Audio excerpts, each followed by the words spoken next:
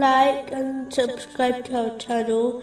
Leave your questions and feedback in the comments section. Enjoy the video. Continuing from the last podcast, which was discussing chapter 80, verses 34 to 37. On the day a man will flee from his brother, and his mother and his father, and his wife and his children. For every man that day will be a matter adequate for him. Specifically, it was discussing a narration found in Sahih Bukhari, number 6514, which warns that one's wealth and family will abandon a person at their grave, and only their deeds will remain with them. In another place of the Holy Quran, Allah, the Exalted, warns mankind that their wealth and relatives will not benefit them in the hereafter unless they enter the hereafter with a sound heart.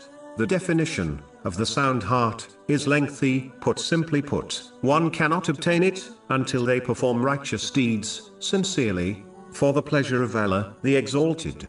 One's wealth can only benefit them in the hereafter if they send it ahead of them in the form of charity. This is confirmed by the Holy Prophet, peace and blessings be upon him, in a narration found in Jami Tirmizi, number 1376. The same narration informs mankind that a righteous child praying for the forgiveness of their deceased parent will be accepted also. Unfortunately, in this day and age, many children are too busy seeking their inheritance than to supplicate for their parents. It's important to understand that raising a righteous child who supplicates for their deceased parent is not possible to achieve if the parents do not perform righteous deeds themselves during their lives. Secondly, it is not the way of the Holy Prophet, peace and blessings be upon him,